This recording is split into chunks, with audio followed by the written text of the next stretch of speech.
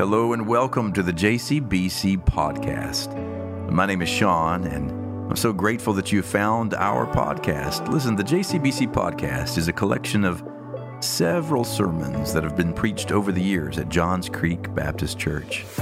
I pray that as you find these sermons and you listen to them, they would meet you where you are in your journey. And I trust that God will do something in these words to lift up your head, if only for a little while. So go ahead and subscribe to us and follow along.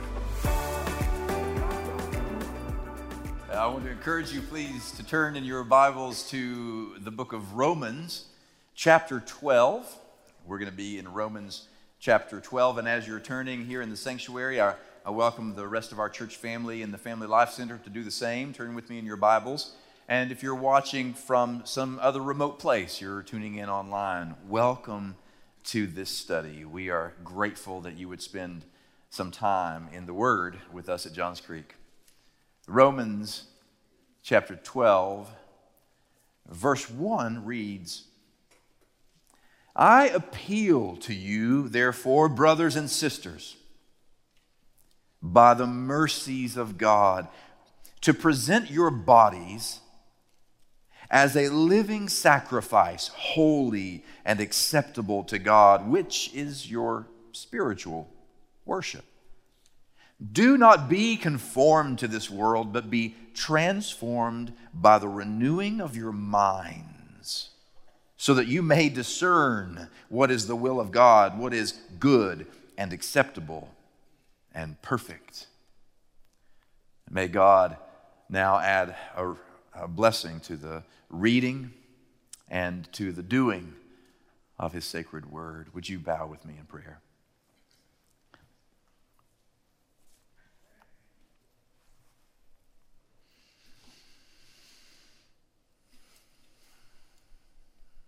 Come, Holy Spirit, our hearts inspire. Fill us with your holy fire. For if you are with us, nothing else matters. But if you are not with us, nothing else matters. Amen. So yesterday, there were some interesting football games around the country. Some very exciting ones, some not so surprising ones, and some with some drama that we didn't expect to see. Now, I might have been born at night, but it wasn't last night, so I'm not going to pick on any particular team, or I won't make it out of here alive, Diane. I will say that Dave Ramsey, however, there was a power T in the background of his video, but I'm just going to leave that out there right now. But what's always interesting to me is at the end of a game, regardless of how it plays out, the end of the game interview is always what's interesting. If the team didn't do so well, the coach has kind of a contrite spirit. Well, we're just going to have to tighten up the defense. We're going to look at the film again so we can come back out next week and do our best. That spirit. If they won, if it was a particularly commanding victory, they will sound and feel and present very differently. Yeah, these boys are they're working their hearts out here. These young guys coming out here the first year, and these seniors are providing really good leadership. We're just really blessed, and we're going to go in here and talk about next week, and yada, yada, yada, yada. It feels very different, right?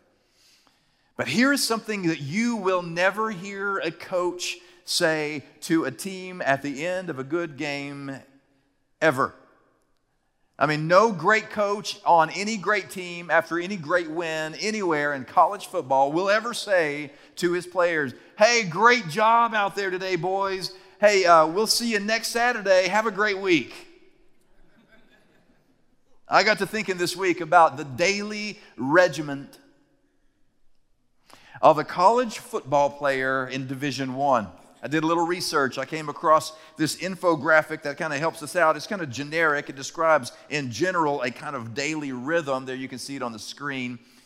Now, every team will have its own nuance. It changes here and there, but basically, it looks a little like this. 5 o'clock, wake up, eat breakfast, and pack for the day. 6 o'clock to 8 o'clock, 2 hours of strength and conditioning. 8:30, team meeting to review the practice schedule. Well, I thought we just had practice for 2 hours, but clearly there's more to come. 8:30, shower and get to class. 9 o'clock till 2 o'clock, lunch and class. Because, oh yeah, by the way, you're also students. 2 o'clock, watch the game film. 2:30, get taped up before practice. 3:30, for 2.5 hours, practice with the team. 6 o'clock, shower and more training. 7 o'clock, eat dinner. 7:30 to 9:30, academic support, some tutoring, some help. 9:30 till midnight, finish up your homework and go to sleep. And that is Monday. And then it gets rinsed and repeated Tuesday and Wednesday and Thursday and Friday and Saturday. Clearly they take Sundays off because you got to be in Sunday school at 9:45. But that is a rhythm. And the truth is, game day is only as entertaining and thrilling and exhilarating and exciting as these players' commitment to a weekly, daily, hourly, moment-by-moment discipline that gets them ready to walk out on the field on Saturday. And thus it is with worship. When you and I gather here, when Christians gather, when the Lord's church gathers in 1,000 variety of ways, 1,000 expressions all across the world, from rock-hewn underground churches in Ethiopia to cathedrals in Europe to thatch huts in South America to 6910 McGinnis Ferry Road in 2 venues. When we gather together as the body of Christ, we are intended to be a gathering in which what we do in here is the culmination of all of the worship that has already been underway all week long in the hearts and in the minds of individual worshipers. And when I say the culmination of all of the worship that's been happening all through the week, I mean every Bible study and every prayer and every time of quiet study and silence, every contemplative walk, every moment of meditation that you make is all in readiness for this moment. And not just that, but other worshipful moments too. Like every act of compassion and mercy, every act of service and sacrifice and generosity and love. Even every encounter that we have Monday through Saturday, every encounter in which we are either filled with joy or we are wounded beyond comprehension. Every moment of celebration and every seemingly insurmountable crisis is all making us ready for this moment. Every attempt that you make with other people to extend forgiveness, every attempt that you make to forgive a debtor and love an enemy, every attempt that you make through the week to join with God in the ongoing reconciliation of this broken world, it's all worship.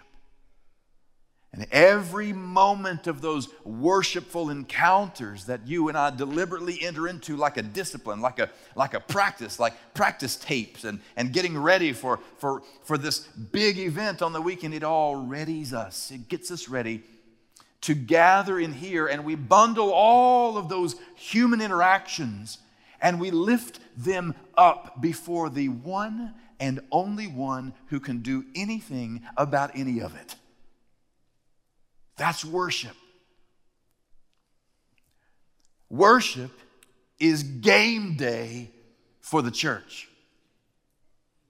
And I'm not talking about a game day in which we gather in here and we sit in the stands and we watch whatever's happening on the field. I'm talking about you are the field.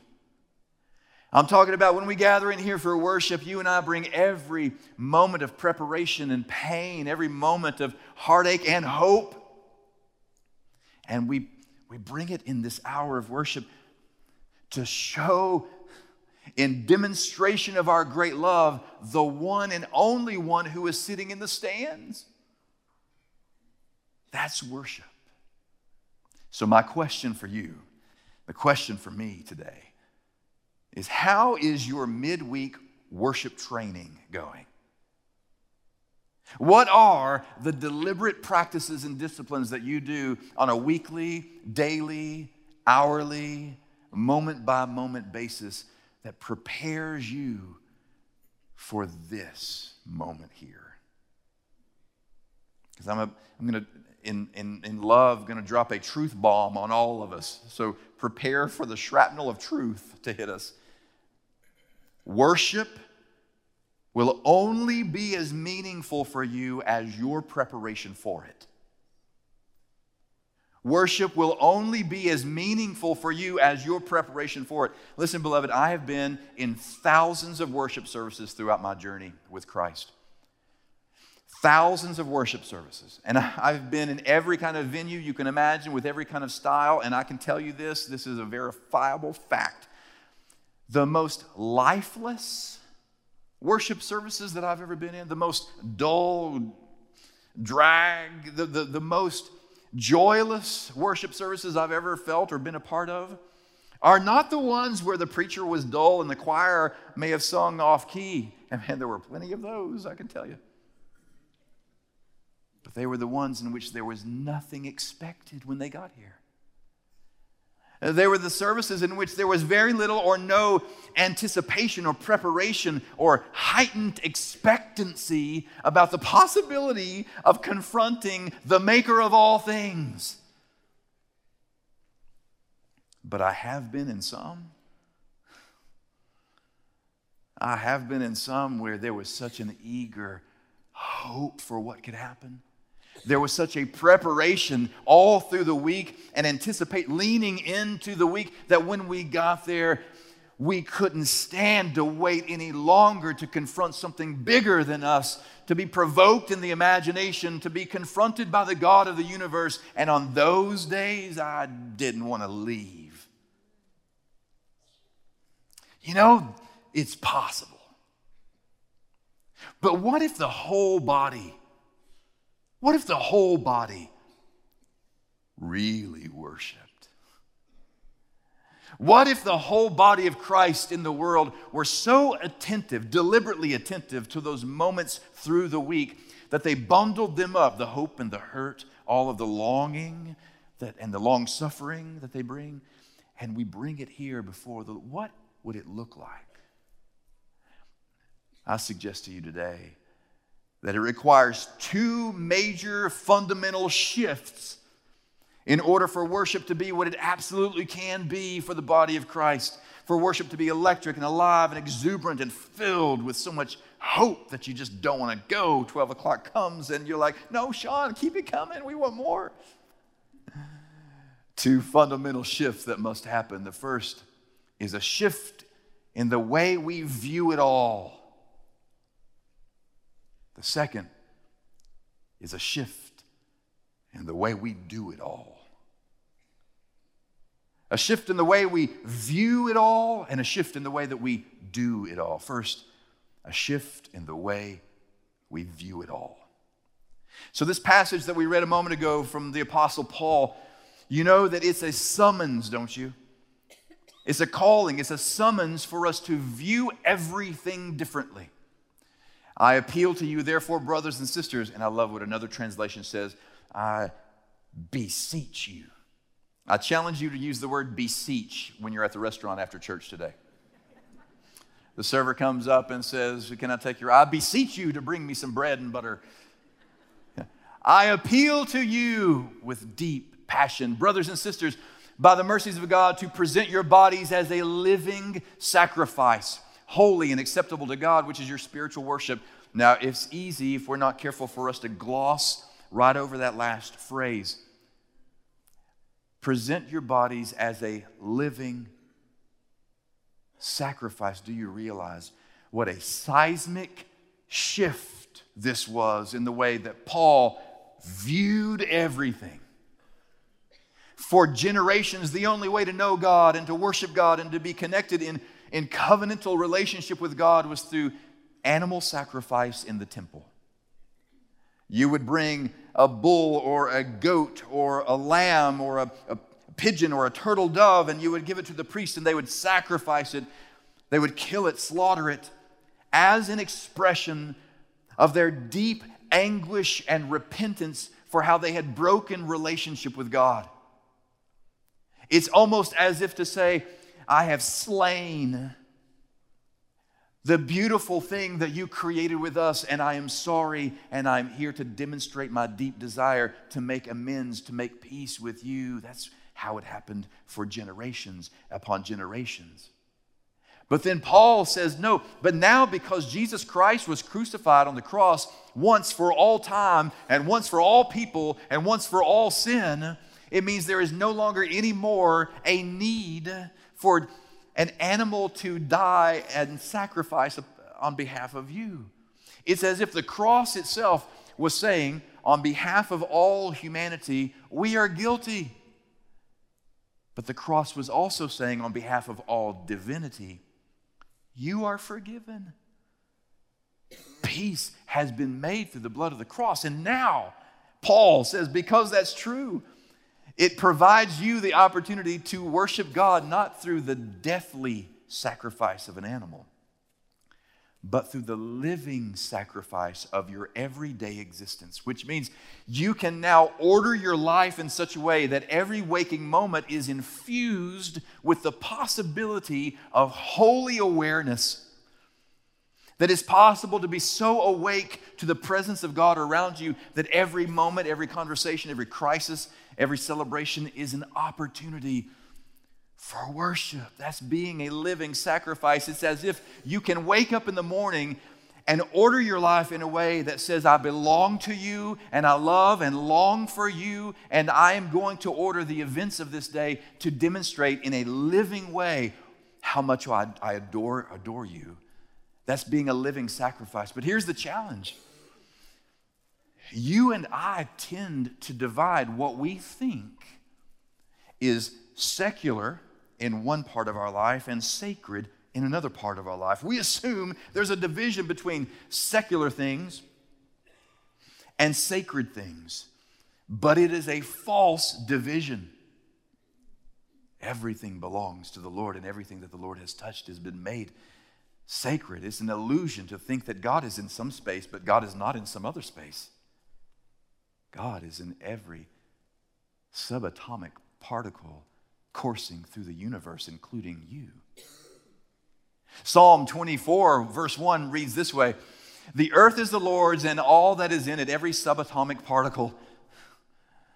The world and all who live in it. 1 Corinthians 6 goes on to say something is magnificent here, especially in light of what we just said about the temple and sacrifice. Paul says, look, don't you get it? He says, do you not know your body, your physical body, is a temple of the Holy Spirit which is in you, which you have from God, and that you are not your own. For you were bought with a price, therefore glorify God in your body. In other words, you are the temple. You are the host to the divine presence and action of God. So live like it. You and I can live with that level of holy awareness all the time. Because the truth is, nothing is secular. Michael Quast is an author who wrote this amazing book, a collection of prayers that he cleverly entitled Prayers. And this is what he has to say about these things. If only we knew how to look at life as God sees it, we would realize that nothing is secular in the world, that everything contributes to the building up of the kingdom of God. If we knew how to look at life through God's eyes, we would see it as innumerable tokens of the love of the Creator seeking the love of His creatures. If we knew how to listen to God, if we knew how to look around us, our whole life would become a prayer. Could anything be more beautiful?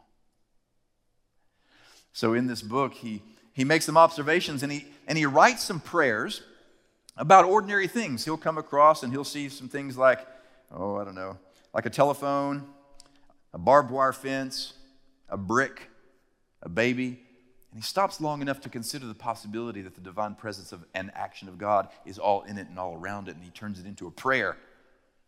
In one of his prayers, it's entitled, "The Prayer Before a $20 Bill." He came across a $20 bill, and he began to think about all the places where this bill has been. And with a holy awareness that nothing is secular, but Christ is in all and above all and before all, as Colossians says, he writes this prayer. He says, "Lord, see this bill? It frightens me. You know its secrets. You know its history, how heavy it is. It scares me, for it cannot speak. It will never tell all that it hides in its creases. It will never reveal all the struggles and the efforts it represents, all the disillusionment and the slighted dignity. It's stained. It's stained with sweat and blood. It's laden with all the weight of the human toil which makes its worth. It's heavy. It's heavy, Lord.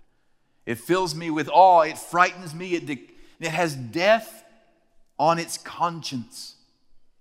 All the poor fellows who killed themselves for it, to possess it for just a few hours, to have through it a little pleasure, a little joy, a little life. Through how many hands has it passed, Lord, and what has it done in the course of its long, silent journeys? It has offered white roses to the radiant fiancé. It's paid for the baptismal party. It's fed the rosy-cheeked baby. It has provided bread for the family table. Because of it, there was laughing among the young and joy among the elders. It's paid for the saving visit of the doctor. It has bought the book that taught the student. It has clothed the naked and fed the hungry. But it has sent the letter breaking the engagement. It has paid for the child trafficked for sex.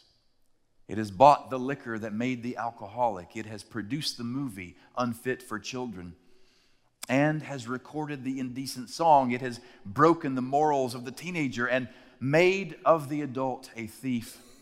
It has bought for a few hours the body of a woman. It has bought the weapons of war, or paid for the weapons of war and the wood of the coffin.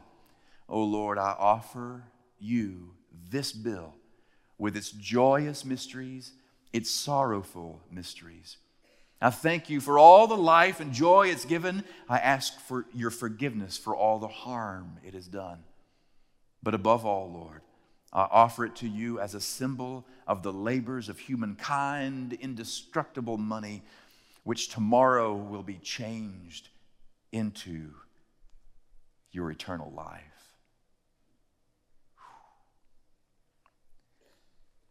That's just a $20 bill. Or is it a cathedral inviting worship? The worship of the God of the ages. Can you imagine what would happen if you and I, when we showed up to church every Sunday, were to bring that kind of attentiveness and preparation? Can you imagine what would happen if we stayed that aware and that awake to the possibility that every square inch of the ground upon which we walk is inviting us to worship? Elizabeth Barrett Browning, my favorite quote from her, "Earth's crammed with heaven, and every common bush of fire with God, but only he who sees takes off his shoes. The rest sit around and pluck blackberries." We can see all of life, every relationship, every encounter, every confrontation, every opportunity. We can see all of life as sacred ground of fire with God, or we can just pluck blackberries. Which will it be? So what do you do if you want to view it all differently? Well, that leads us to the next and last movement of this sermon. Yes, Paul said you are called to do something. You're called to have a transformed way of seeing the world. Yes, we're called to view it all differently, but we're also called to do it all differently. The way we do it all must shift. What do I mean by that? In the second verse of this passage that we're studying, this is what Paul said. Do not be conformed to this world. In other words, this world that would have you believe there are some things that are secular and some things that are sacred. Do not be conformed to this world that would have you believe that there are some people who are secular and some people who are sacred. Do not be conformed to this world that would have you think that God is in some space and not in some other space. But be transformed, morphed, changed by the renewing of your minds, so that you may discern what is the will of God, what is good and acceptable and perfect. He's calling us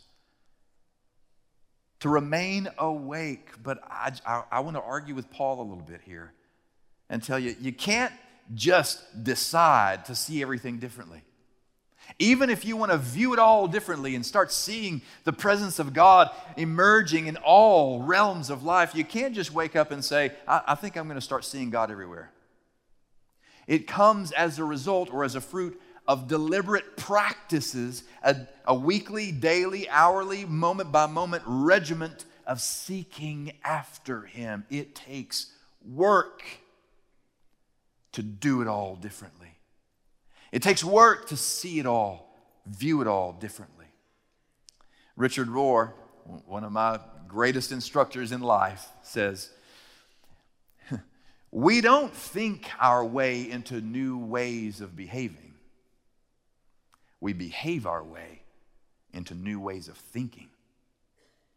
Just leave that up there for just a moment in case you want to just drink that in. You may want to tweet that out, but think one way or another. We don't think our way into new ways of behaving. We behave our way into new ways of thinking. And any of our friends in addiction recovery will tell you the same. It's not about, I think I'm just going to stop doing the practice that was destructive for me. It's no, I'm not just going to stop doing the thing that was destructive. I'm going to start a rhythm of a reordered life every moment of the day filled with accountability such that the thing no longer has power over me. You don't think your way into new ways of behaving. You behave your way into new ways of thinking. Can I just tell you what it could look like? It's going to sound silly, but sometimes the sacred is veiled in the silly. When you wake up in the morning, what's the very first thing you do? The very first thing that I do is breathe. I recommend it. Before I get out of bed, before my feet touch the ground, I deliberately prop up a little bit and just breathe. And as I breathe, my wordless prayer is, I recognize it was you who gave me my first breath, and here you are again, giving me my first breath of my awakened day. Breathe through me. And then I reach back to the ancient practice of the Jesus prayer. Spirit of Christ, breathe through me today. Spirit of Christ, breathe through me today. Then I get up. And I don't know about you, but the first thing I have to do when I get up is I have to reach for my glasses because I can't see anything if I don't. Amen? You may be putting in contacts, you may be putting on some specs, but as I put them on, what would happen if you put on your eyes in the morning, and as you did, why couldn't it be the ritual of God? I recognize that I have a tendency to see everything distorted. I have a tendency to blur everything in my life, and I'm asking for your eyes today that I may see whoever's standing in front of me as not just a customer or a colleague or a competitor, but maybe you can help me to see them as one more beautiful expression of your holy image standing right in front of me. Show me how to see today. And what if you went to the shower, and I recommend you go to the shower once in a while. And you turn the shower on, and as you get in the shower, why couldn't you, as you are preparing for your day, think to yourself, wash me and I will be whiter than snow. Cleanse my mind. Condition my thoughts so that they are Christly thoughts. As I wash my hands, Lord, I pray that you would show me what to do today to serve you. As I wash my feet, show me where to go so that I can bump into your presence already active in somebody's life. As you get out and go on about your day, I'm going to confess to you that one of the deepest and most glorious gifts of God is Q-tip cotton swabs. Why couldn't you? And you know what? I so love that's the best part of my morning. If I could, I would do it like a cartoon where you put a towel in one ear, and you just kind of. Why couldn't you say as you were doing this, just imagine, God, I recognize you are not going to thunder your voice over me today, and you likely will not blow a trumpet when you're trying to speak to me, because all through sacred scripture you have whispered. Tune the ears of my heart that I may hear your whisper of wisdom. And as you brush your teeth, and I recommend that you brush your teeth, why couldn't you think about James and how James said, how great a forest is set ablaze by a tiny spark, and the tongue is a tiny spark. Lord, I have the capacity with my tongue this day to set a fire. May my words be words that bring life and not destruction. May the water that proceeds from my words be fresh water and not brackish water. And as you go on about your day and you're tying your shoes, you're putting on your kicks for the day, why couldn't you remember the wisdom that was spoken? The steps of the righteous are ordered by the Lord, so order my steps in your word today. Lord, order my steps in your word. And I've not even mentioned the things that you would typically do to prepare for worship. I've not mentioned reading scripture or sitting in meditation. I've not mentioned silent walks with God. I'm just talking about getting dressed. But what if the rhythm of your life were to change, to shift? What if it shifted everything you do so that it shifted everything that you view?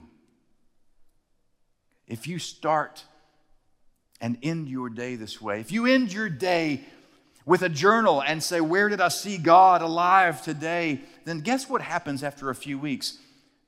In the morning when you wake up, you know that night you're going to be asking yourself, where did I see God? So guess what you're going to do?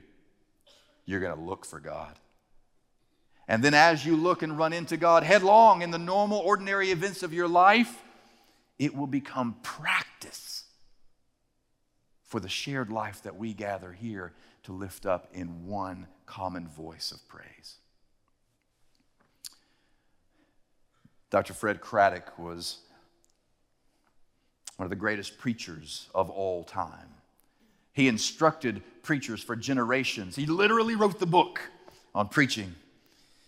In fact, I'm teaching a course in preaching at the seminary starting in January, and his book is going to be required reading for my students because the man knew what he was doing, but he tells the story of the truth that he had never gone to church, in a real church, until he was about 8 or 9 years old. They lived in West Tennessee, a very rural part of the state, and they lived so far away from any real church that he never even saw the inside of a real church until he was an older child. But every Saturday, neighbors would come over to his house. His mother would make him dress up in his finest clothes, which in his memory were the uncomfortable, stiff clothes for an 8-year-old boy to have to wear. And they would sit in the living room. One of the neighbors had a harmonica. Another neighbor had an old hymns book called Old Hymns No. 2. And every Saturday night they would sing, "When the roll is called up yonder, Amazing Grace, In the Garden." And one night, he said to his mother, as an 8-year-old, kind of fidgeting in those stiff, uncomfortable clothes, going through this routine every week, "Mama, why do we do all this?" And she said, "Because one day, we'll live close enough to go to a real church, so we're practicing." He said, "We practiced going to church for years before I ever saw one. One of the couples that came over every Saturday night was Will and Mary Hunt, an African-American couple in their late 80s. They sat there in the middle of the floor with them and worshiped every Saturday night. One day, young Craddock said to old Will, "Will, you ever been to a real church?" And Will said, "Oh, yeah. Oh, hundreds of them. Oh, what's it like?" "Oh, it's the most miraculous, stupendous, wonderful thing you've ever seen, boy. You'll have to go one day. But when you go, don't look on the outside. You got to go inside. Because don't forget, all of God's best things come in disguise." When you go inside, he said, "Oh boy, the ceiling is all this deep blue, and there's like a 1,000 stars shining down like diamonds. And there's this angel choir, boy. And they join with the church choir, and you're transported, son, you're transported." A few months after that, old Will died. And Fred and his mother made the long trip to the real church where the funeral was to be held. He walked up to the outside of the church, and it was the first one this great preacher of preachers had ever seen. It was an old clapboard white building with paint chipping on the outside. The porch was kind of tilted because the rock and cement were tipping away and had settled underneath the ground there where it was planted. And they went inside, and he saw the pews, some of which had chips missing, and they rocked because one leg might have been a little shorter than the rest. And he looked around, and he saw there was no blue sky. There's no angel choir, no stars shining down like diamonds. And he remembers saying to himself as an 8-year-old boy, "Oh, Will, you've messed me up on all this." He said he sat there for a while. They handed out fans, opened up the windows. He said, but before long, the choir started humming. And then the congregation started swaying. And the mourners started mourning, and the prayers started praying. And before long, with all the voices in the room lifted, he lifted his eyes and he said, lo and behold, the sky was all blue. And there was like 1,000 stars shining down like diamonds, and bands of angels swept in to sing Will to his rest.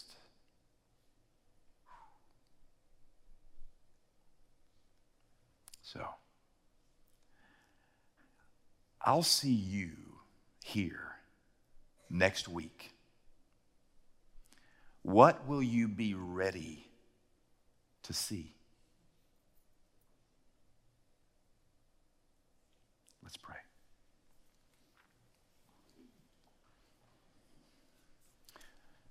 Most loving and glorious God, we yield before the power of your presence, and we confess that we barely recognize it most of the time. But our humble prayer to you this day is that you would create a shift in us, that we may shift how we view it all, and shift how we do it all, so that we may recognize that every moment of every day, every square inch of this terrestrial sod is calling us to worship you. Even now, Lord, there may be one in this family of faith whose heart is burning with desire to draw closer to you.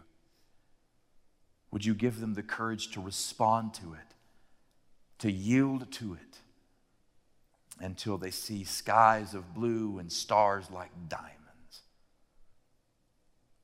We pray in the name of Christ our Lord. Amen.